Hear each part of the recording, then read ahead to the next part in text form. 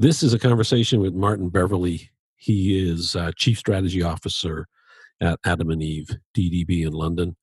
And he's joined by Will Grundy, who is a planning director at the same agency, and they work closely together. And Will is the planner on the Marmite business. And the Marmite work, for those who don't know it, is actually as iconic as the product itself. The product was introduced in 1903 or thereabouts.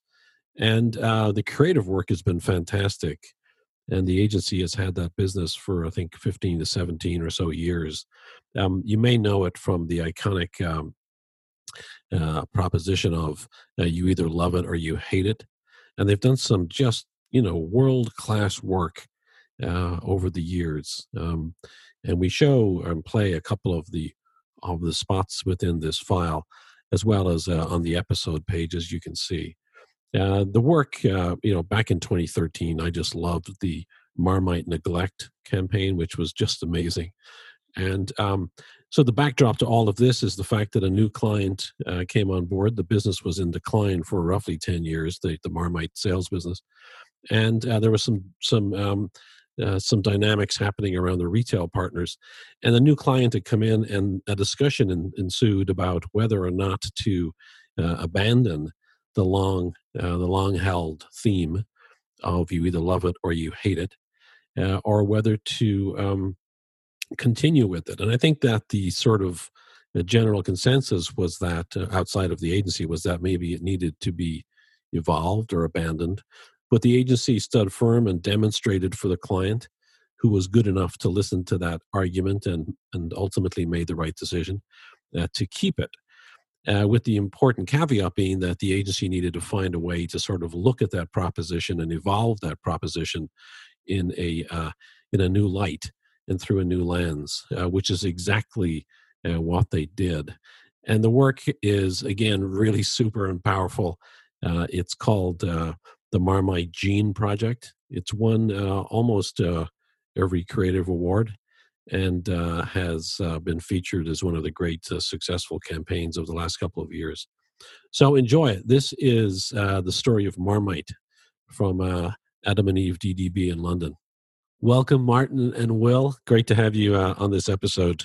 It's always fun to have people from Adam and Eve DDB on the show. Well, thank you, Fergus. Thanks for inviting us.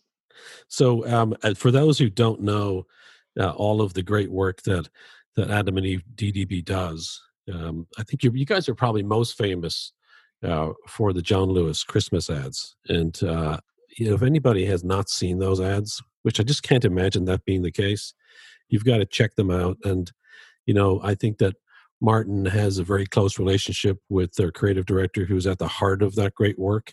And we've done an episode on John Lewis Insurance with some folks from Adam and Eve DDB, and they sort of played beautifully off of the spirit of the John Lewis brand with Tiny Dancer. So that's another episode people can check out. But you guys just do some amazing things, let alone the fact that Les Binet is housed in your offices. He probably has a lab with lots of beakers and steaming stuff, right, in the basement. Thinking of his genius. We like to keep him in the basement. I think he likes staying in the basement, to be honest. That's great. So we're going to talk about Marmite, and the work is, the brand itself is sort of an institution in the UK. And I don't know, is it mainland Europe, or is it just a UK brand? It is very much a UK institution, and pretty much doesn't extend anywhere else beyond that. The notable exception to that is that it used to be in Denmark, but then got banned. But no, the only place you'll really find it outside of the UK is in, embarrassingly, the UK food aisles in foreign shops. And you obviously get the grossly inferior version in Australia called Vegemite. But the less said about that, the better. Vegemite, yeah, I've heard that too. So tell us about the marketplace when this all started. What was going on at the time? And this is a couple of years back, maybe like 2 years back, or is it even that? Will? Is it that far back when this campaign was produced? It's slight. I think it's 3 years now, isn't it? I've kind of completely lost track since September 2017. September 2017. Yeah. I think. So 2.5 years ago or so. So I guess kind of you have to take a little bit of a step back before we get to September 2017, because Marmite is a lot of advertisers and people interested in brands know about Marmite, and it's pretty famous within kind of creative circles and all of that. But out in the real world, Marmite, whilst it's an institutional brand in the UK and its love it or hate it slogan, which we kind of came up with 15, 20 years ago, is part of the vernacular. It's actually kind of, whilst the brand is incredibly well known, the business behind it has been struggling for almost a generation, or at least a decade up until we started working on what became Marmite Gene Project. Tell us about the taste profile of Marmite. I mean, as the best way to describe it is through the slogan. Like, literally, people will either love it or they hate it if they haven't tried it. Marmite is made as a byproduct of brewing. Traditionally, it was literally just yeast extract scraped off of the beer barrels as it was being made. But anyone who hasn't tried it, it is a salty, sticky, black, gloopy, acrid smelling spread that people why wouldn't you love it? Very exact. Well, but I don't knock it until you've tried it, Fergus, because despite all of that, if you apply it sparingly on a piece of hot buttered toast in the morning, it is an absolutely wonderful thing. But yeah, kind of you compare that kind of flavor profile, if you like, to a strawberry jam or a peanut butter or a honey or a chocolate and hazelnut spread, it's very easy to see how it would struggle in comparison if you hadn't tried it. So, as a guy who grew up in Dublin, as I did, I remember Marmite as a kid. And what I loved, and we'll get to the creative work, what I loved about the creative work were some of the little subtleties that were almost nostalgic for me, like the idea of the Marmite jar being at the back of the shelf, hiding behind that 10-year-old tin of beans. But so this is a brand that's been around probably 50, 60 years. Yeah, even more than that. It was initially created it was kind of Britain's original superfood. So it was originally, because it's incredibly high in B vitamins and all of that kind of good stuff. It was originally distributed by the NHS in bounty packs in the early 20th century. So it's been around a huge amount of time as a food stuff, but I think necessarily because it has a very demanding flavor profile, it's never really translated into something that is eaten more broadly outside of these shores. Yeah, it's almost something that came out of the world wars. It was kind of like Hovis bread, and that old nostalgic imagery of Hovis bread. There could have been a Marmite jar on that bread truck, and it would have looked right at home. Yeah, it's got that kind of nostalgic design aesthetic as well. That I think it's been around since, I think it might be 1902, and it has that kind of nostalgia to it. But it's to Will's point, there's almost multiple reasons to hate it, because not only does it taste disgusting, the sort of the gloopy nature of it means that people just don't like the texture either. And I think our kind of taste profiles tend to be towards sweet things these days. And Marmite isn't that. It is bitter. It's like kind of broccoli in its kind of bitterness. So yeah, in a way, there's not a lot to love about it, but some people absolutely love it because it's so divisive. Yeah. And so and when you think about it, how many years has the slogan "You'll either love it or hate it" been around? And can you guys talk to where that came from? Because it's a pretty brash way of a pretty brash strategy, unusual and brilliant too. I think it dates back to 1996. Is that right, Will? 1996, and I think I remember reading that it was a creative team that kind of leapt to it, just because they described the absolute unabashed truth that it's divisive. So you either love it or you hate it. And I suppose like most of the best work, it just gets straight to that point and straight to that truth, and just lays it out for people. And a bit like, good things come to those who wait for Guinness, or other brands that lean into that negative but kind of turn it into a truth and a positive. I think that's what's made it so powerful. Yeah, it's almost like way back when to the VW work with Lemon, right? It was the willingness to kind of lean in on a potential polarizing negative, right? Yeah, and I think I mean there's a classic quote from Bill Bernbach, which I won't get right, but I think he said that you have to have a point of view, because then people are either for you or against you. If not, they'll simply ignore you. And I think that's what we're doing with this campaign. We're sort of deliberately being divisive so that we get noticed. And if some people love us and some people hate us for that, that's fine, because we're still getting noticed.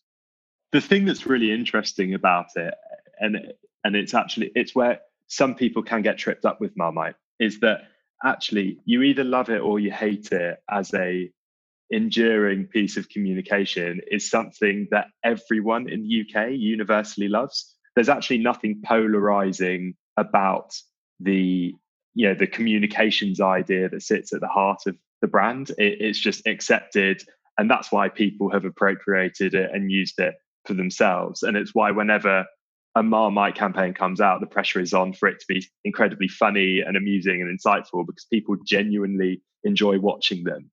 The thing that's polarizing is the product itself, and we're just using comms to kind of surface that and give people a bit of an emotional free sample of what Marmite is actually like to eat before you've eaten it. And we're just totally unapologetic in the way that we do it. So let's talk about where the foundations of this case. So this was roughly in 2016, 2017, a new client joins the brand. And tell us a little bit about the marketplace at that time, especially what was going on with Tesco, which is the major supermarket chain in the UK. Yeah. So to talk to the Tesco thing first, obviously everyone's favorite topic of conversation in kind of 2016 and beyond was Brexit. And in the summer of 2016, Unilever got slightly embroiled in a bit of a PR disaster, which came to be known as Marmite Gate. Essentially, what happened was they wanted to increase prices in supermarkets, especially in Tesco, as a result of increased labour costs and import costs and all of that kind of stuff relating to Brexit. And Tesco said that they weren't prepared to pass those costs onto their customers, and therefore said, if you won't budge, we will delist your brands. And instead of Unilever being the public face of the scandal, Marmite became the face of the scandal, because it's the single most iconic brand that the company owns in the UK, which was actually, ironically, brilliant business for Marmite in the short term, because people stockpiled the living hell out of it, fearing that they wouldn't be able to buy it in months to come, how wrong they were. One of the kind of challenges that we faced heading into Marmite Gene Project was, how could we create a campaign that did all the wonderful things that Marmite campaigns always do, but how could we ensure that we were underpinning that with an idea that worked really, really well at shelf, that could enamor the retailers with it as well, so that they could get involved. Love it. So my understanding is that at that time when the new client came on, that there was at least a willingness to question the strategy behind you either love it or you hate it, and that you guys had to make a decision about whether you would sort of go in a different direction, or you would fight the good fight and see if you could stick to the long term. Yeah, I think that was kind of a funny part, wasn't it, Will? Because I suppose when you have a new client on a piece of business, I think often their sort of initial start point is, well, I need to change something.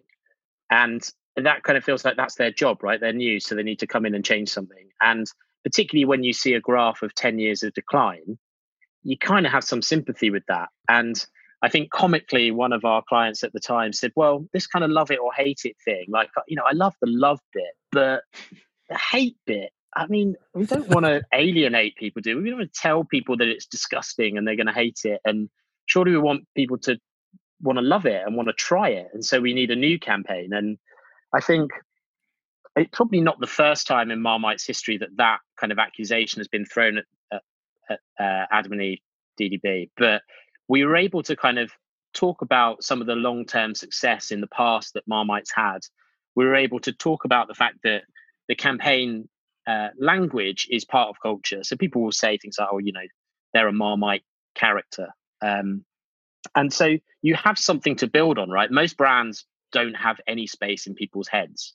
Marmite has something to build on. So it felt like there'd been historical success and there was something to build on. We just needed to really understand the problem a little bit more and make sure that we brought the memory structures to make them stick at the front of people's minds again to try and reverse the decline. And we were just very clear that we wanted to protect the long term. We didn't want to make a short term change and try and do something different. We wanted to commit to a longer term idea and start to rebuild the presence of the brand in people's minds. And luckily, I think we were able to make the case with a few different kind of bits of data and bits of culture, and they kind of gave us a chance to see what we could do with it. And that was important for us. I mean, we joke in our APG paper that I was around in the time when Guinness lost "Good things come to those who wait," which I shall take some blame for, although I was quite junior at the time. But I've never sort of let it go because it was such a brilliant, enduring slogan and so effective. And just because a client came in and wanted to change it, it ended up changing and was never maybe as effective again until they came back to Made of More, which had that kind of substance again. So we just really wanted to keep the core of the Marmite brand because we knew that it would be effective. We just needed to give it a freshness and really understand the problem in the current context. So to that, there was, I mean, I think speaking from my own experience, there's things that I ate when I was a kid that I hated. But as I grew older, I actually began to acquire a taste. It's as if my taste buds changed, which I think there's probably some biology behind that. That your tastes change, but probably the reverse is true too. That things that you loved when you were younger, you have less, or you have to either be reminded of the fact that you loved it, or that your tastes have evolved or been distracted by other flavors such as sweet, honey, et cetera, et cetera. So what was unique here, it just seems that you guys had lost, or the brand had lost, an awful lot of share amongst young families. Because I assume that those parents grew up with this product. This had a nostalgic level. It was kind of their parents' product, not necessarily their own. So so my question would be, why do you think young families with children, young families, were kind of turned off of the brand, or weren't buying the brand as much as before? So I guess that there are probably two things at play. The first is a kind of a simple kind of comms or marketing issue, which is that Marmite just wasn't salient for a whole load of parents/shoppers. Which just means it wasn't featuring in people's repertoires as much as possible.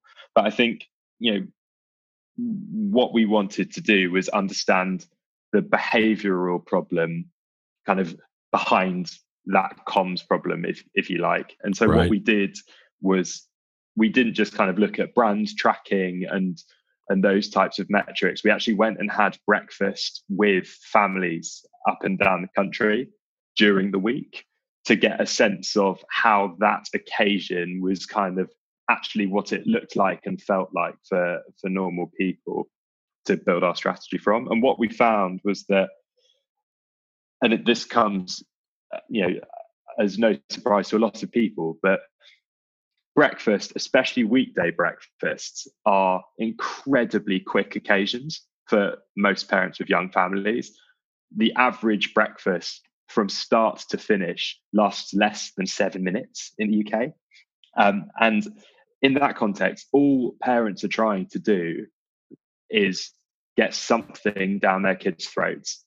And there's this kind of prevailing attitude or tension at breakfast, which is that I know that I might not necessarily be feeding my kids the best thing in the world, but hell, it's better than feeding them nothing. So if I can get a piece of toast down them by slapping a bit of Nutella or honey or jam on it, then I feel a damn sight better about that than trying to get them to eat something that is undeniably a little bit better for them, just like Marmite, but that they'll reject outright, or that I think they'll reject outright.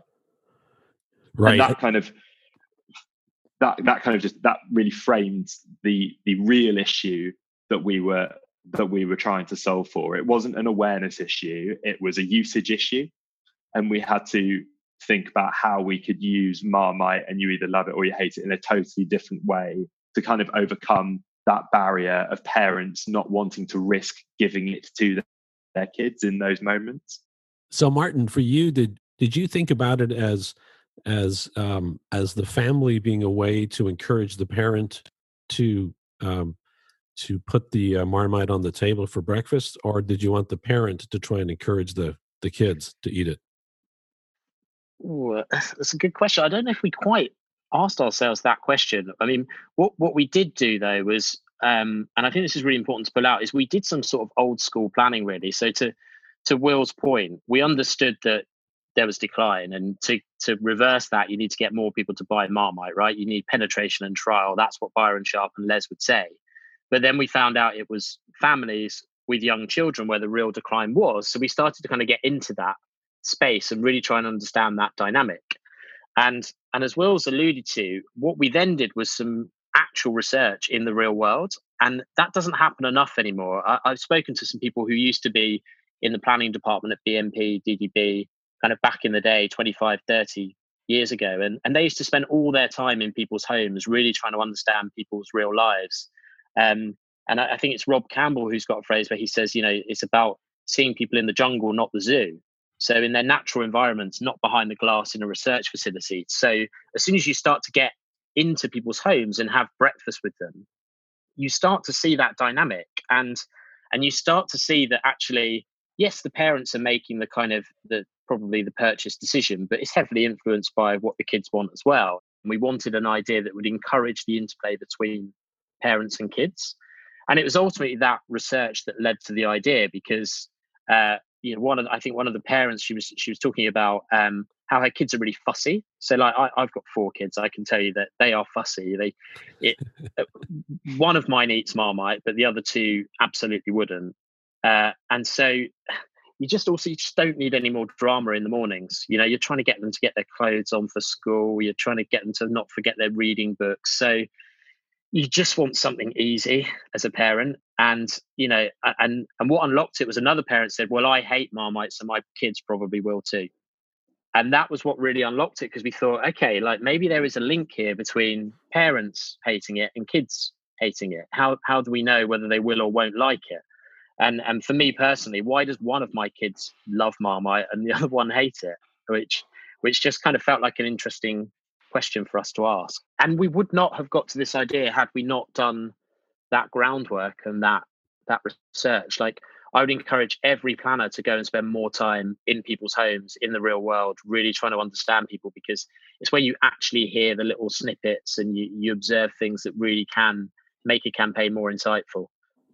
Yeah, I totally agree. And I think I was talking to somebody yesterday, and we were the way we sort of framed it was the idea that as marketers, I think clients are the same way, but certainly I think planners are, is that we have all the dots in our mind, but we need to connect them in a way to sort of create this story or this angle. And I think that by getting out and talking to people in their real homes, it just can require one comment from one person and all the dots connect immediately. I mean, some people will call that a sort of an insight, but it's the idea that if we don't get out and get exposed to the real world, many times those dots never get connected. And planning can be so much simpler by taking that time, even if it's a day, to get out there and do something that gives us some perspective. Absolutely. And I feel like it's a kind of dying art, because I think that the industry and planners have got busier and busier, and it's easy to kind of Google insights into mums or and try and make something up, and as Les Binet would say, spray on a fact to try and prove something. Whereas you can't beat getting out in the real world and really trying to understand people. Like, from talking to the guys from BNP back in the day, they would roughly be doing 50% qual, 50% quant. Whereas now a lot more of it is kind of quant based, and sometimes we lose that little bit of nuance, and also nothing beats being able to talk to creative teams and say, this is what someone said. Here are some pictures from someone's house. Here is us having a discussion and really contextualizing and bringing to life the problem here, which is we need parents to get their kids to try it. And at the moment, they're worried that it's a bit of a risk and they've only got 5 minutes. And so they just want to get something sugary or sweet down their kids. And they're worried that maybe if they hate it, their kids probably will too. So it's a risk. And all of that suddenly gives you a far more colorful context in which to play. So when we look back on the creative for Marmite, what in what way were you and I'll play spots. I can play some of the historical spots too in this episode, but tell us about how you were executing it creatively, the idea of you'll either love it or hate it. And then I want to talk about what then became the new way of executing it. When it's been at its most successful, you either love it or you hate it has always been based around a kind of a consumption occasion. Very, very simple kind of construct to most of the ads, in which, kind of for some reason, someone tries a bit of Marmite on a toast or a bagel or a crumpet or whatever. And that has a hilarious kind of off-putting, provocative effect either on them or someone around them. So very famously, there was an ad called The Kiss, where a couple get home after a date out together, and just as the guy goes to the loo to refresh himself, the lady sneaks a bite of Marmite on, I think it's on a bagel. Anyway, they start kissing each other, and halfway through, he starts choking and gagging and revulsing because he absolutely can't stand the stuff. And, kind of there's been a whole load of successful ads in that kind of construct. So there's also another absolutely excellent one where a mother, a new mother has just had a piece of toast with Marmite on it in the middle of the night, and she starts breastfeeding her baby, who after 5 seconds decides to vomit all over her because the Marmite taste has instantly been infused in her mother's milk and what have you. So fundamentally, the key to great Marmite advertising is simple, comic ways of bringing to life you either love it or you hate it, often based around consumption.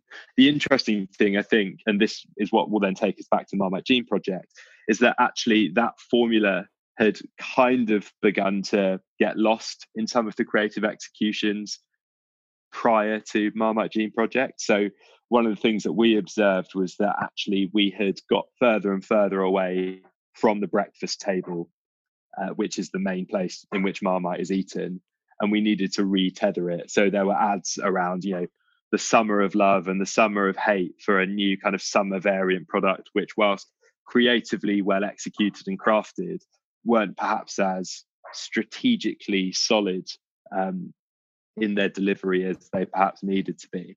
And so whilst we did a lot that was incredibly different with Marmite Gene Project, we also reset some of the rules which have led to enduring success on the brand. What was sort of the strategic idea that came off of the line that, how do you get parents who hate it to get kids to try it?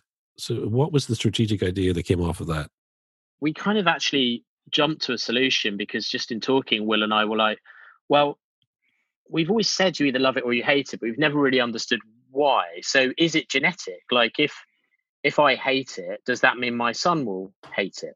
And we kind of got interested in this sort of scientific question, to the point where we actually took it as a question to our creative department and said, is there a Marmite gene? Could we test for that? Could we somehow use this to create lots of PR and talkability, and ultimately get more families trying it around the breakfast table to see if there is indeed a Marmite gene.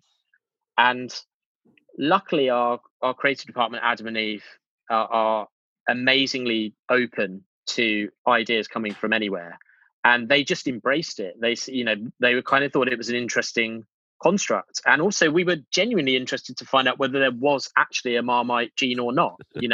Can you learn to love it? Is it a nurture thing where because one of us had read something about if you eat broccoli for 18 days straight, you'll start to like broccoli or something weird like that, where you can start to train your taste buds to some extent. So it felt like there was an interesting kind of premise there. And then we just collaborated with our creatives on it. We just said, okay, like if we're gonna do this, how do we do it? And straight away we decided that we wanted to actually do it for real. We kind of said, right, let's actually find out if there is a Marmite gene or not. Let's not pretend that we've done it and turn it into some kind of spoof. Let's actually find out. So we knew that was a very difficult thing to actually do. And we suddenly found ourselves on calls with genetic scientists talking about how many participants we'd need and the kind of the statistical analysis that was needed. And Will and I and the account team and the creators, we learned quite a lot about genetic science that we didn't necessarily know before. We ended up, we didn't, but the lab that we worked with did over 8,000 hours of analysis and published an actual white paper on the results. And actually came back and said, yes, there is effectively a Marmite gene. There are genetic markers that tell you whether you're predisposed to love or hate Marmite. Effectively whether you like bitterness and that kind of taste profile. So we made it really difficult for ourselves, but we wanted to push it that extra mile because we thought that would get it talked about.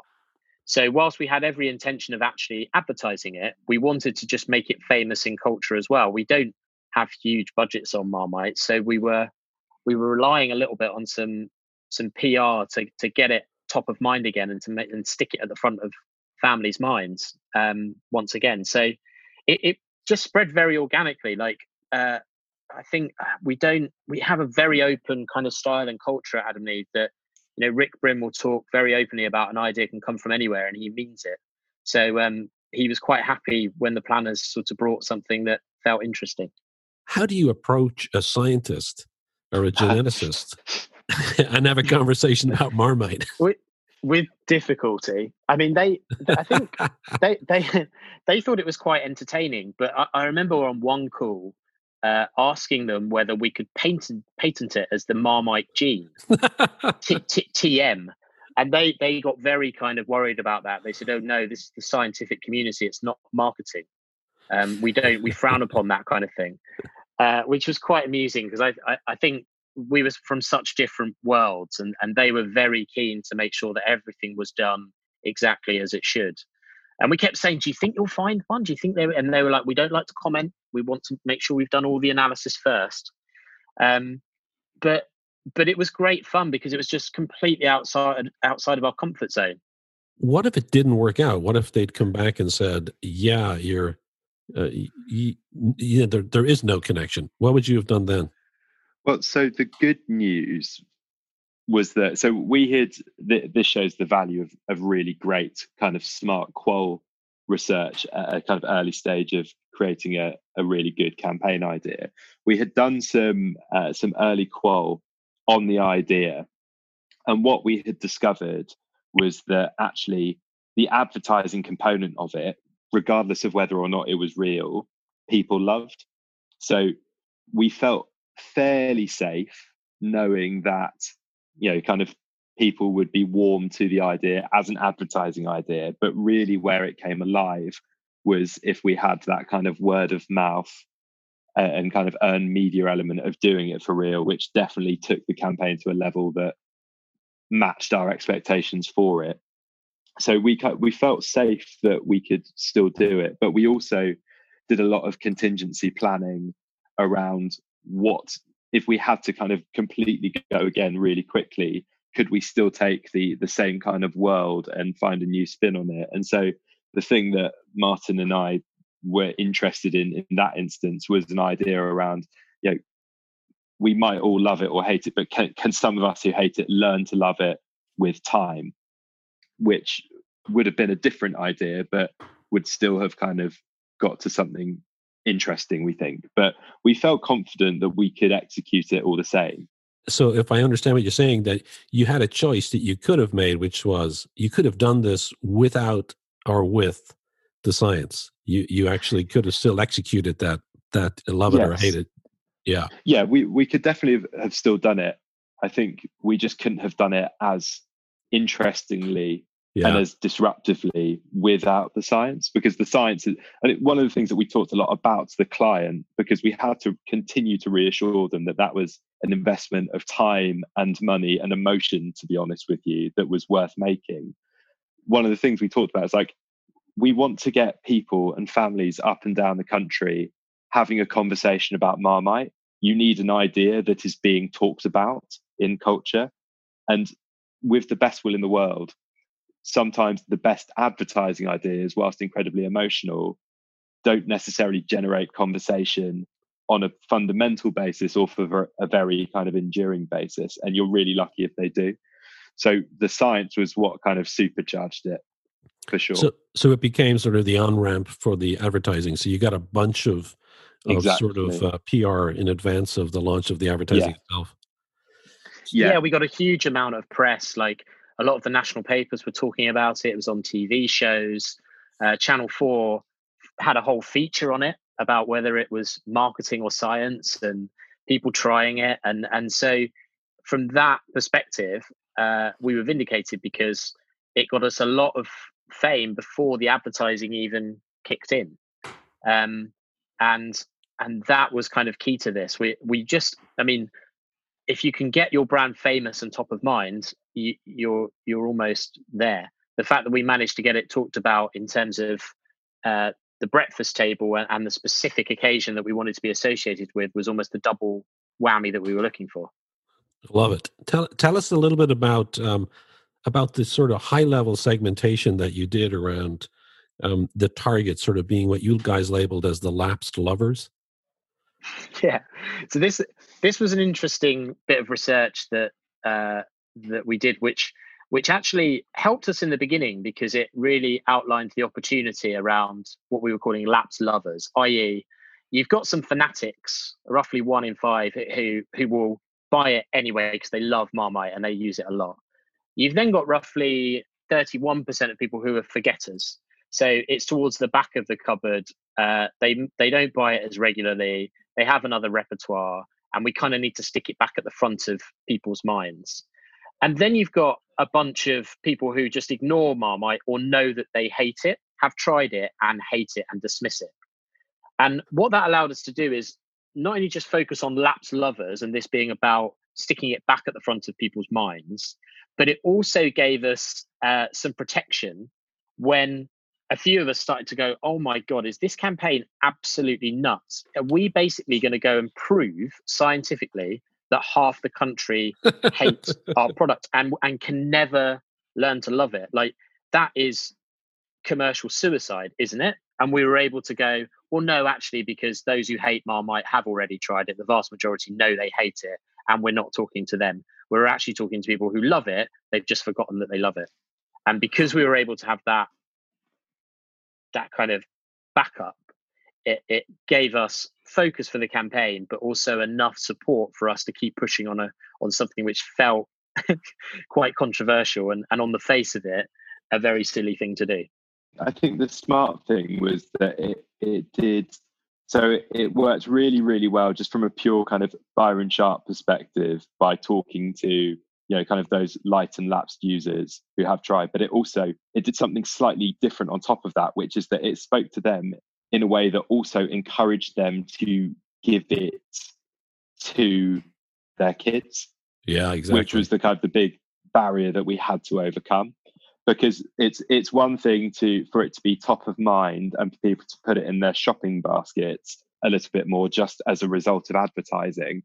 It's another thing entirely for them to then take it out of their shelves, put it on the table, put it on toast and give it to their kids to eat.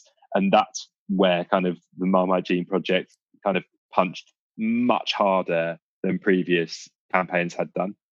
I'm super curious about whether you found out either through the science backing all of this up or just through general data. Do men prefer Marmite more than women? Is there a gender balance between who doesn't? So that's a really interesting question, and one of the things that we really wanted to do off the back of the campaign was kind of essentially profile lovers and haters. So for example, if you're a Marmite lover, are you more likely to be born with ginger hair, or kind of foolish but interesting kind of relationships like that? Sadly, the data that we've got, whilst incredibly robust, didn't go into that level of detail.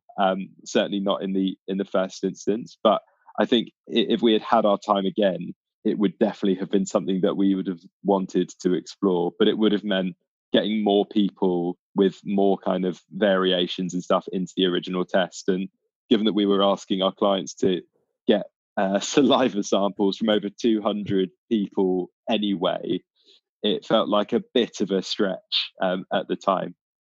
I loved the idea that you guys, realizing that that Tesco, the buyers at Tesco, were sort of predisposed to delisting a Marmite, that you guys did a sort of a direct marketing campaign towards those buyers in an effort to secure your place on shelf.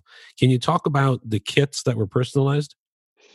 Yeah, so we, as part of the overall campaign, we created Marmite gene testing kits that anyone and everyone could buy online to find out whether they were born lovers or haters.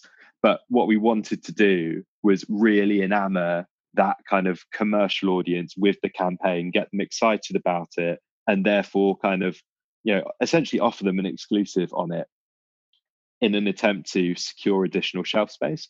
So we sent them personalized testing kits and personalized Marmite jars for them all to find out whether or not they were lovers and haters as well. So we essentially treated our buyers as influencers, and we kind of gave them a bit of a VIP sneak peek of it all, got them really excited about the campaign, and that kind of helped galvanize them behind it and behind Marmite as a result.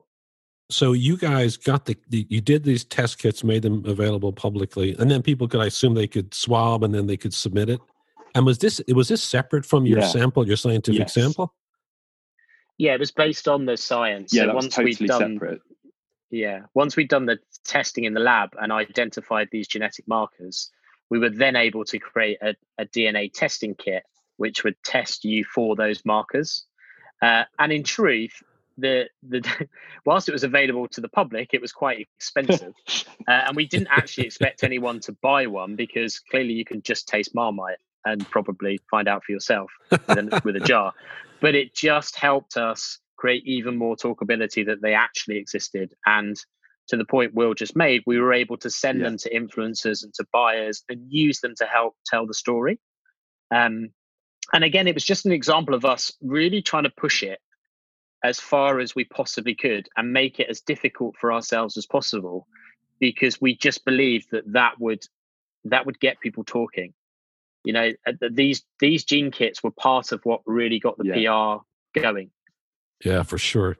So Martin, can you tell us about Rick Brim's reaction and then and level of excitement around this, which I believe was pretty high? And then can you talk about some of the creative executions and describe them? And we'll play them over your description. Sure. So yeah, as we said, when we kind of have this premise of, is there a Marmite gene? Are you born a lover or a hater? We took that premise to Rick, and he was immediately excited by it because he just saw the potential in it, and he loves ideas that don't kind of feel like advertising. And so he was quite excited about actually finding out for real and doing it for real and creating the PR and the talkability. So we immediately kind of created a sort of different shaped campaign that started actually with a kind of direct response DNA testing kit, but had PR and had lots of social and interactive stuff built in. And then we started to kind of make sure that we had the craft around each of those elements. And we worked with some brilliant creative teams who who came up with an idea for the film. Because we wanted to go big on TV, we wanted to make this as famous as possible. We went with TV, and we worked on an ad which sort of playfully poked fun at families getting test results, which was a slightly controversial thing to do, because sometimes test results can be quite upsetting or kind of really quite life-changing. But we sort of thought that we had just enough license to kind of play in that space. And we wrote a script about a number of different families getting their test results, and a dad being so pleased that the kids had his genes, and the old couple where it felt like one of them had been having an affair with jam, the couple who where she's pregnant and then she's worried that he's got the wrong genes, and we were just a young teenage boy who's kind of coming out to his dad about the fact that he's a lover. So we're able to kind of have this slight tongue-in-cheek narrative. Yes! They're here! This should be interesting. Please find and close the results of your family's recent Marmite gene tests. These show whether you were born a lover or a hater. What does it say? You're a hater? Dad. Yeah. I need to tell you something. I'm a Marmite lover. I thought you said I hated it, and this says I love it. What type of mother does something like that? But baby, Oh my goodness, I am so stupid. I prefer jam. I'm carrying a hater's baby! You basically took away my childhood! Oh, sweetheart. Come here, son. You didn't care. Oh, we just want you to be happy with who you are. Have you ever done it here? In this house? Yes. I only did it to make you happy. Do I look happy? On this table? Yes. Ah! Baby, please don't! I don't hate Marmite, I hate you! I can learn, look.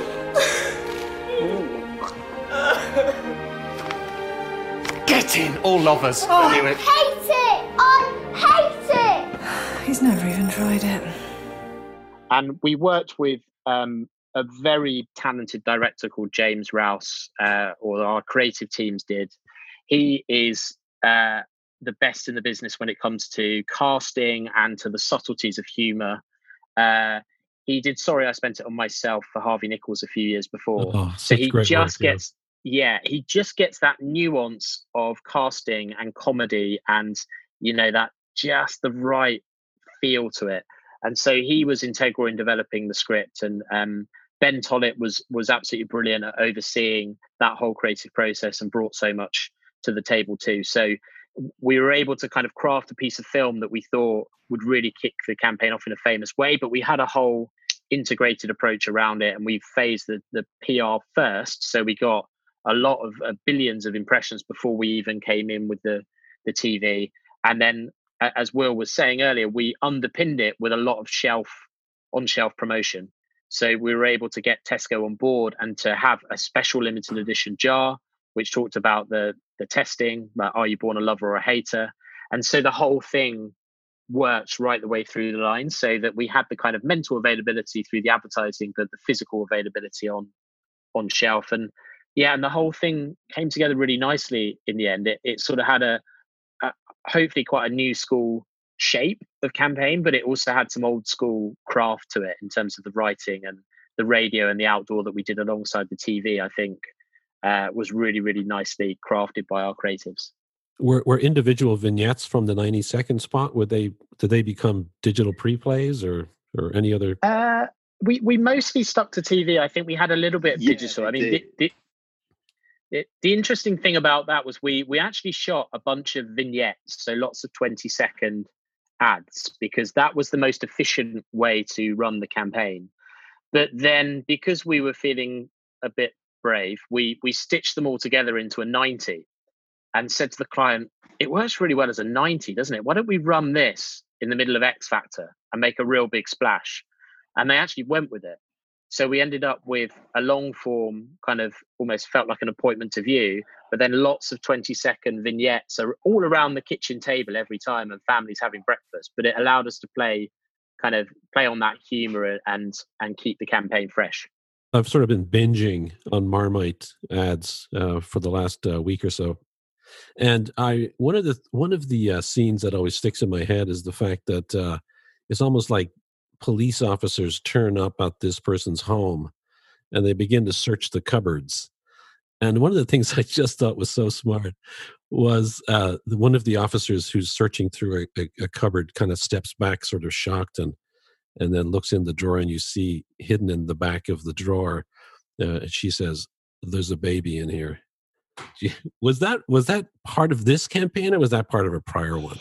No, that was part of a prior campaign. So that was in 2013. We did a campaign called Marmite Neglect, which was based off a slightly different insight, which was that there were lots of people, when we went and did a similar exercise in people's homes, we found there were loads of people with jars of Marmite that needed using up, that were literally being neglected, stuck behind people's shelves. It's an early start for the rescue team as they visit a house in West London. Neighbours reckon they're a little bit testy. We've had a couple of reports of neglect at this address. All we're going to do is have a little look around your cupboards. Oh, stuck right at the back. Who knows how long that's been in here. The team's only option is to remove the stricken jar. Get him back, clean him up. Soon, a more delicate case is called in. Wonder if I could come in and have a little chat. I think you might know what it's about. Yeah. As the team have come to learn, offenders can be from all walks of life. Promise he will go to a good home. I'm sorry. Of course. Across town, Lucy is dealing with a very different call. I don't know why you're here, to be honest with you. It doesn't take long before new recruit Callum Howe finds another jar in a shocking state. Oh no.